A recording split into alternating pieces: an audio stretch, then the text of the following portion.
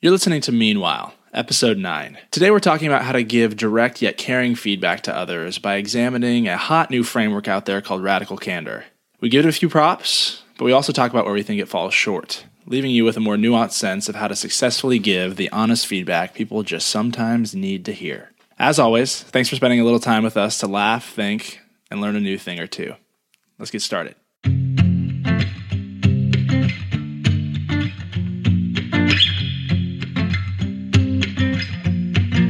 Alrighty, man. Michael Melcher, we meet again. Hey, Michael Terrell, here we are on President's Day. President's Day, 3-day weekend for most, not for us. We got a podcast to make. No, got a podcast to make and a world to change. I'm here in my office in sunny New York City, which is sunny. Yeah, it's unseasonably warm and beautiful, not awesome. Gross and despairing the way it often is.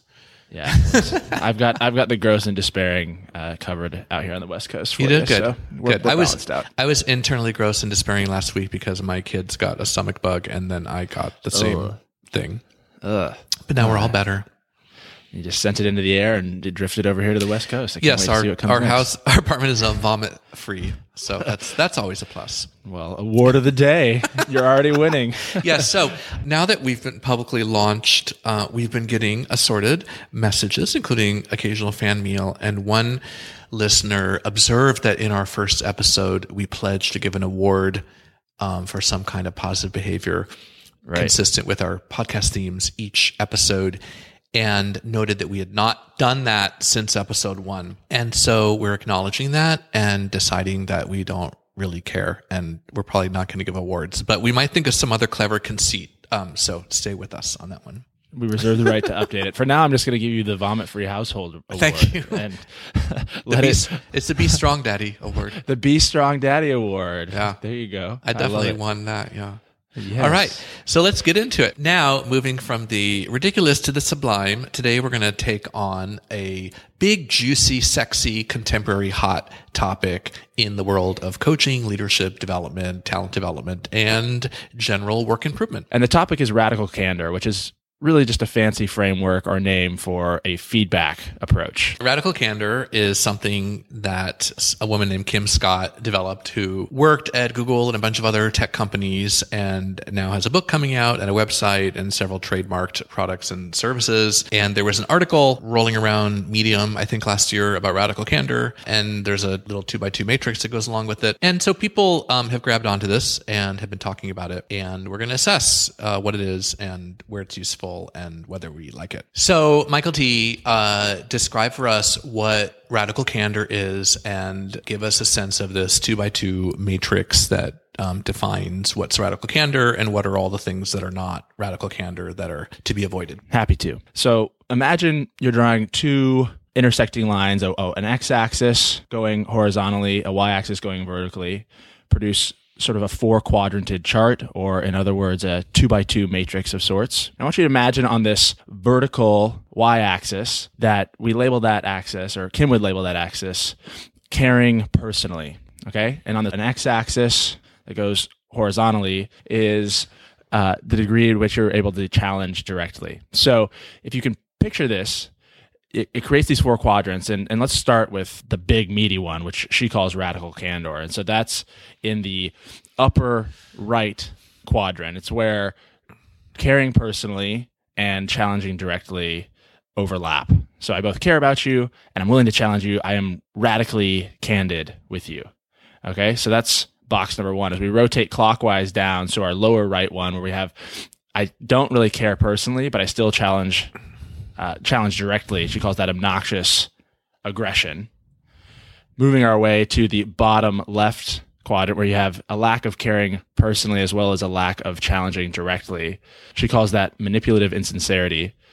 And then in the upper left quadrant, which is where caring personally intersects with not challenging directly, she calls that ruinous empathy. And I want to point out that each of these has a little trademark symbol after them. So maybe we should say Radical Candor TM, obnoxious aggression TM, etc. Although as a former lawyer, I have some doubts about whether these are in fact intellectually protectable, but we'll leave that for another day. So Michael, we've got it laid out for folks. Tell us why this matters and how it's useful. The model would suggest that these two things are both important, that you care personally and you challenge directly when you give feedback. So feedback is often about blind spots. It's sharing what other people don't see. And the idea is that if you don't challenge directly, then people are never going to get the benefit of whatever observations or wisdom you have. They'll be kind of flying blind, and they'll just continue on. And then one day, either they won't improve or there'll be a kind of ugly wake-up call. And so you really need to be able to challenge directly in order to provide this. But the other side is that you actually have to care, because if you're just going around critiquing people all day long and telling them they're inadequate, you're being kind of a jerk, and it probably just doesn't work because we're human beings and we don't want people just berating us all the time. So this is kind of a quick and neat way of assessing both how you are as a person, but maybe how the culture of the organization you work in is. So, for instance, I've worked with certain foundations and NGOs that have what I would call a harmonizing culture. So it's really important for people to share harmony and build it, and they may avoid conversations that could get in the way of that. Therefore, they might not have as direct communication as they can. On the other hand, I've also worked in cultures that pride themselves on being no nonsense and giving lots of feedback and making tough decisions. But what they'll tend to do is just overload people with constant criticism. They're never good enough, and people eventually kind of wilt and emotionally collapse under that. So the model is good in the sense that it helps us to examine what might be missing in whatever culture we're in, or what types of behaviors are a little bit harder for us to access. So, Michael T., why is this model, which has been getting a lot of attention, considered this huge breakthrough in the world of management leadership? Well, I don't know. That's why I want to ask you. Well, and hopefully we can figure it out together a little bit, because I have some questions about it too. But you said earlier that it came out on Medium. Kim Scott, the author of all this, gave a talk at First Round Review's sort of annual conference. She gave like a 20-minute talk on this topic, and that's what's subsequently been shared, tens of thousands of times. And people like me who don't know what First Round Review is, please tell us what it is. It sounds something techie. It's techie. It's based out here. First Round Capital, VC out here in Silicon Valley, has a publication online called the First Round Review. And they do a lot of really great sort of in-depth content on all sorts of startup and company building topics. And they host this conference. I think it's annual. I'm not sure. It's like TED before TED became over. Yes, exactly. It's the like new TED. It's Teddy. TED 2006. Yes.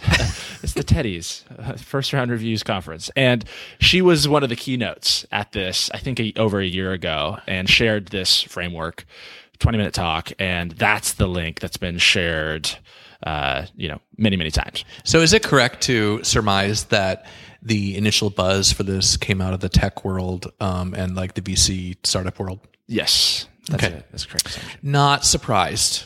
Please continue. Yes. So if we're to take a few stabs as to why this has been spreading like wildfire, at least out here, my hunch would be that it's because folks sort of see a new path as managers and bosses when they see this simple framework. Most people can relate to this idea of, gosh, I want to push my people, or I want to challenge, or I need to just be cut and dry. Or, like you said, there are other organizations and people who have this very people-first, friendly, caring sort of approach to the way they lead and manage. And her framework here says you don't have to be one or the other. You can actually do both. And when you do both, the magic happens. And there's something about that, I think, that appeals to people and be like, this is a way for me to fit these pieces together, still be hard and hard-lined and results-oriented, but also be a human. And all I need to do is be radically candid. Right. But what's interesting about her model is that she has a sort of hierarchy in which squares should come after the radical candor square if you're not quite able to get there. And that's where it gets interesting. So tell us about that. Yeah, that's where the hair on my neck stands up a little bit. So in this talk, she talks about the radical candor, this upper right quadrant, being the ideal, the thing we should all aspire to. But as she talks about it, she acknowledges that it can take a lot of work to build a trusting relationship, to really care personally, and then to really find that skillful way to challenge somebody directly and effectively. And as she talks through it, she says, if you can't be radically candid, at least err on the side of continuing to challenge directly. And if you've got to be in the obnoxious aggression quadrant, then so be it. That's the second best option. So it's better to be obnoxiously aggressive than to be ruinously empathic or manipulatively insincere. Right. That's of all your remaining crappy options, choose this one first. Right, because presumably you're at least providing some truth to people and they'll benefit. And even though their feelings will be bruised, they'll have the benefit of learning that and they can get better. That's the theory. That's the theory. And, you asked, why do I think this has taken off? I can't help but presume that this ordering is part of the appeal as well, because I can imagine if I'm a results-driven, sort of straight-shooting tech leader, and I'm hearing, hey, I should be radically candid. I need to challenge people directly and care personally. But you know what? When you can't care personally, at least you keep challenging directly. Right. Yes. And Perfect. And you are doing better things there in this model than if you are the ruinously empathic person. If you are just being nice and sharing and supporting, but not giving direct feedback. So it validates one style of working and it invalidates another. And it's also interesting that ruinous is a worse word when you're thinking about results than either manipulative or obnoxious. So only empathy gets the ruinous word. So you've articulated one problem I have with that, which is that even though this is a model that appears to be balanced and independent and not favoring any side, I actually think that it does favor a very particular point of view. And if we look at other types of personality models, there's a very well-known one called type, often known as a Myers-Briggs type indicator. And one of the key distinctions it looks at is whether people are thinkers or feelers. So these are both thinking styles. But basically thinkers prefer to make decisions based on logic, cause and effect, and so forth. And feelers will tend to make decisions based on the impact on other people or strongly held personal values. So this model is very strong on the thinker side. And what I know from experience is that thinkers predominate in tech. They predominate in banking, management consulting, law, and you will be part of the majority if you're a thinker. And so it's essentially saying that your natural impulses as a thinker, which on the positive side are to be logical and straightforward, and on the negative side are to insist that everybody just get over it and enough with the stupid feelings and grow up and deal with it. That's actually the more valid concern, as opposed to the feeler side, which is, okay, I need to really connect and be supportive and build trust and make sure people are okay with the message and gradually work on that foundation. Right. And this is a choice. It's a choice of a particular style, but it doesn't really represent the totality of how human beings are in the workplace. Right. Well, and it's interesting as Kim shares this framework in her talk, she talks about a company she's run in the past and how it was in certain ways undone by her management style of being too, she calls it ruinous empathy. I think it's actually just being ruinous harmony, something you alluded to earlier. I actually don't think empathy is a ruinous attribute or is accurately worded in her framework, but being too harmonizing as a manager and not giving the real feedback to folks, and ultimately that being a factor that contributed to the downfall of her business. And so I can't help but see the way she's emphasized what's important in this model. That is, if you can't be caring personally and challenging directly, at least continue to challenge directly, as being sort of a direct result of sort of the way in which she's been burned in her past. So the other thing that brings up is that when you look at this model, you have to either think, is this a point in time or is it something that occurs over a longer period of time?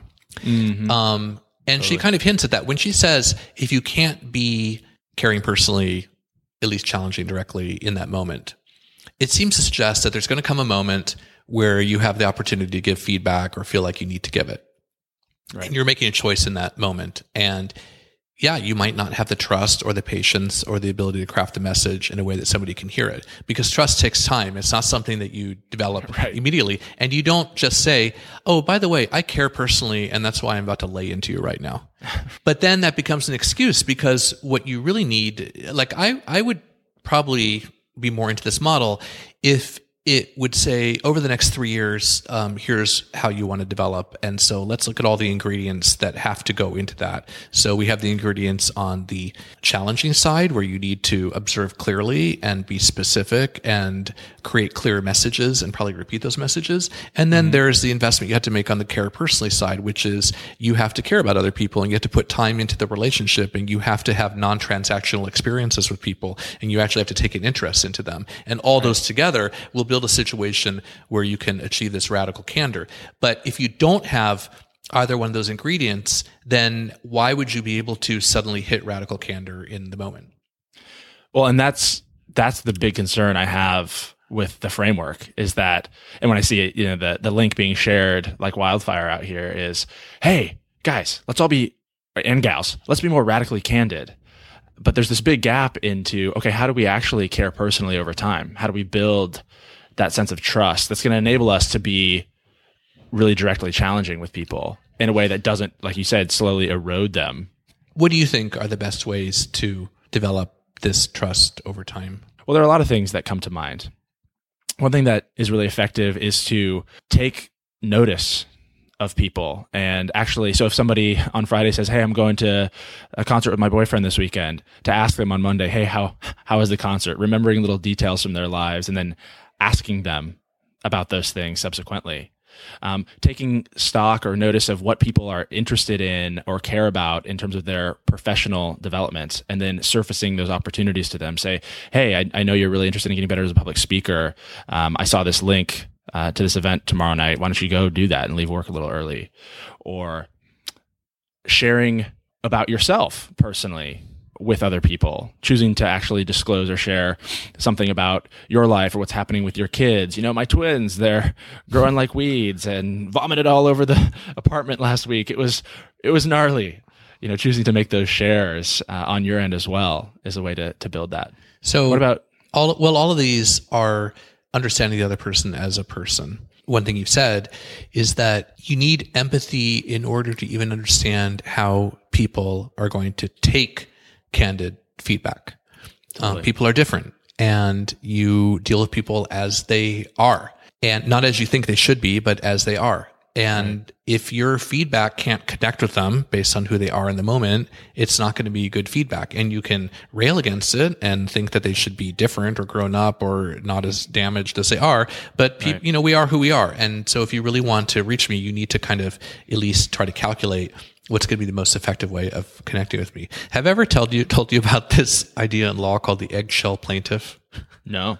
Okay, so Dime más. So in law school, you learn this concept called the eggshell plaintiff, and the case is that somebody is like driving along hazardously, and then they crash into somebody else. But it turns out the person they crash into has epilepsy, and so instead of merely being slightly damaged by the car crash, they're significantly damaged, and then they sue the crasher for damages. And the crasher says, "Well, I had no way of knowing that you'd have epilepsy. That's not really my fault. So I should only have to pay for what a reasonably expected type of crash victim would have." And the judge who wrote the eggshell plaintiff case said, no, you deal with people as they are. And so if you happen to crash into somebody who's effectively an eggshell, note, we are not applying modern judgments where we probably wouldn't compare somebody with epilepsy to an eggshell. This is from the 19th century, probably, or early 20th century. So it's part of the case law. Sidebar. So you just deal with people as they are. And that is a good lesson for management, because people are different and we are who we are. And in any given moment, you just have to deal with somebody as they are. And you can't insist that they behave according to what you think normal people should behave like. And by the way, often the way we think normal people should behave are the way that we ourselves behave. Mm-hmm. Well, and I just want to double down on putting the stake in the ground for empathy here and say that I agree with everything you just said. And I find it, one of the things she says is that radical candor is HIP, and it's this silly sort of long acronym. That's enough reason to bring back my children's vomiting. It's just the hippest framework around. That's why it's so popular.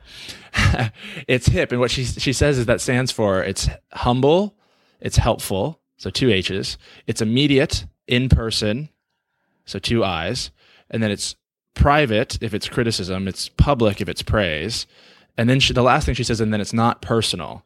So I guess it's pronounced hip and hip. Hip and So radical candor is hip. Crazy acronym. We're going to get to more of that in a second. But the last bit of that, she calls it not personal, is, that's you're only able to achieve that if you actually have a lot of empathetic skill, right? So to your point, directly, you deal with people where they are. For me to be effectively radically candid with you, and to challenge you directly in a way that is not personal, note that I can't ultimately control whether or not you take it personally as a result of what I say, right? That's not, as much as I'd love to believe as the feedback giver that I can completely control whether you, Michael Melcher, take what I say personally. That's actually got a lot to do with you and how you process the world and how you react to me. So what helps maximize my chances for you not taking my feedback personally is for me to really empathetically understand you and know how you are and what sort of communication style works best for you, and to then challenge you directly but thoughtfully based on how I know you to be. So just to give empathy a slap on the back here, I think to move it out of that ruinous good God don't be here category and actually say empathy is super essential to being effective at giving radically candid feedback is a claim I want to make and put that flag in the ground.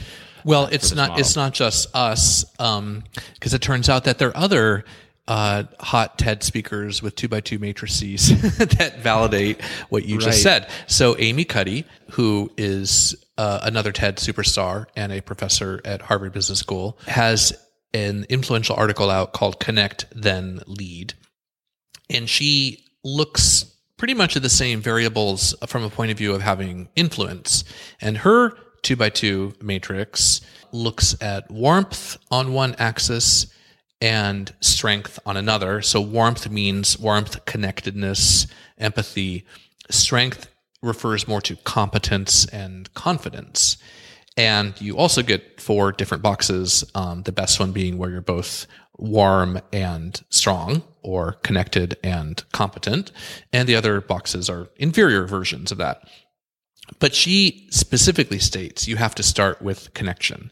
That if people don't like you, they're not going to be ready to like your message. And so it's not a nice to have, it's really a must have if you want to be an influential person. So it's not just us, there are other people out there. Right. And not only does she think it's important, but the order that Amy Cuddy puts those in directly contradicts Kim Scott's take on it all, which is Amy Cuddy would say it's first important to connect through warmth, and then lead with competence or directness or confidence afterwards. Whereas Kim Scott's take on it with radical candor is, if the warmth and connection piece is too much of a struggle in a given moment, certainly just go to the competence and to that obnoxious aggression as sort of a second best choice. So they're in conflict with one another, and it's nice to have Amy Cuddy having our backs on this one. Yeah.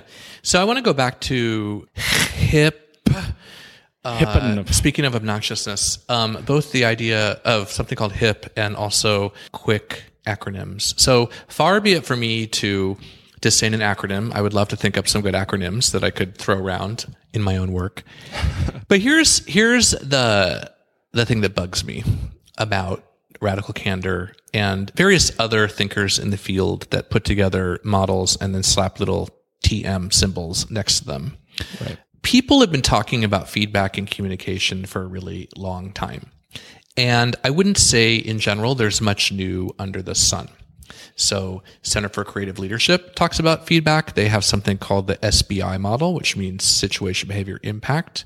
The Harvard Negotiations Project talks about feedback. They have a model called difficult conversations. There is a relatively old thing called the Johari window, which talks about what's known to yourself and known to others. That's also a feedback model.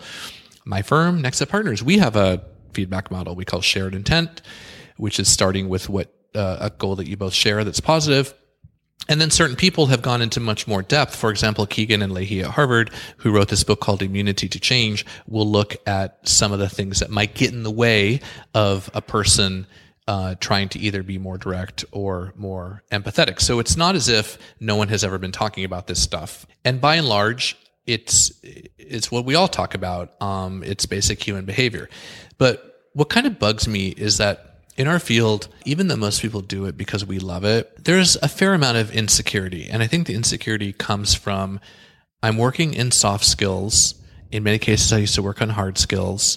And even though I really believe in this, I'm fearful that people won't take me seriously. So I'm looking around for anything that will make me sound scientific or more business-like or really just more credible. Because on some level, I don't love myself enough. And I feel it's very comparable to gay men who have personal ads that describe themselves as straight acting, to which I think, why do you hate yourself if you use those words? So I kind of feel that in our field, it's enough just to say, hey, here's a technique. Why not try it? Or here's something to look at. Give it a run. As opposed to looking for pseudoscientific methods, strict models, 2x2 matrices with trademark symbols, or God help us, brain image maps that supposedly show how the neurochemistry beneath all these practices really works. I think it's all a big distraction, and we should just focus on the work and stop trying to prove to other people that we are worthy of love. That's the end of my Jeremiah. Further thoughts from you, Michael T. I just dropped my mic on the ground. Did you hear it rattling around? Because I used the word Jeremiah. Yeah, that was it. That was where it really slipped out of my head. Any further thoughts from you? Yeah, further thoughts. Well, I relate to that personally as you're talking and about those moments where we're trying to validate this work that we know to be true because we've seen it play out. You and I have seen it play out in our lives and have the good fortune to see it play out with clients weekly, and similarly have that sort of resistance when I see things sort of over trademarked and over packaged to be a simplistic IP reduction of what's actually a pretty complicated topic. Now, one thought going through my mind is wanting to come to Kim Scott's defense a little bit here too, which is to say, I've never met this woman. My sense is she's probably lovely. And in fact, it's funny, as we prepared to do this podcast, her name is cropped up in a couple of recent conversations. I was meeting with a friend. We sat down in a park in South San Francisco, and he runs a company, a kind of a hot startup. There are several hundred employees. And he happened to mention, yeah, we've got a bunch of employees off at a Radical Candor day-long session with Kim Scott today. And it's like, oh, how fascinating. I'm going to be talking about her with Michael Melcher in a week. Yeah. And then similarly had another conversation with this business partner of mine who do education workshops and things like that. And she's going to be coming in there to do a version of her talk.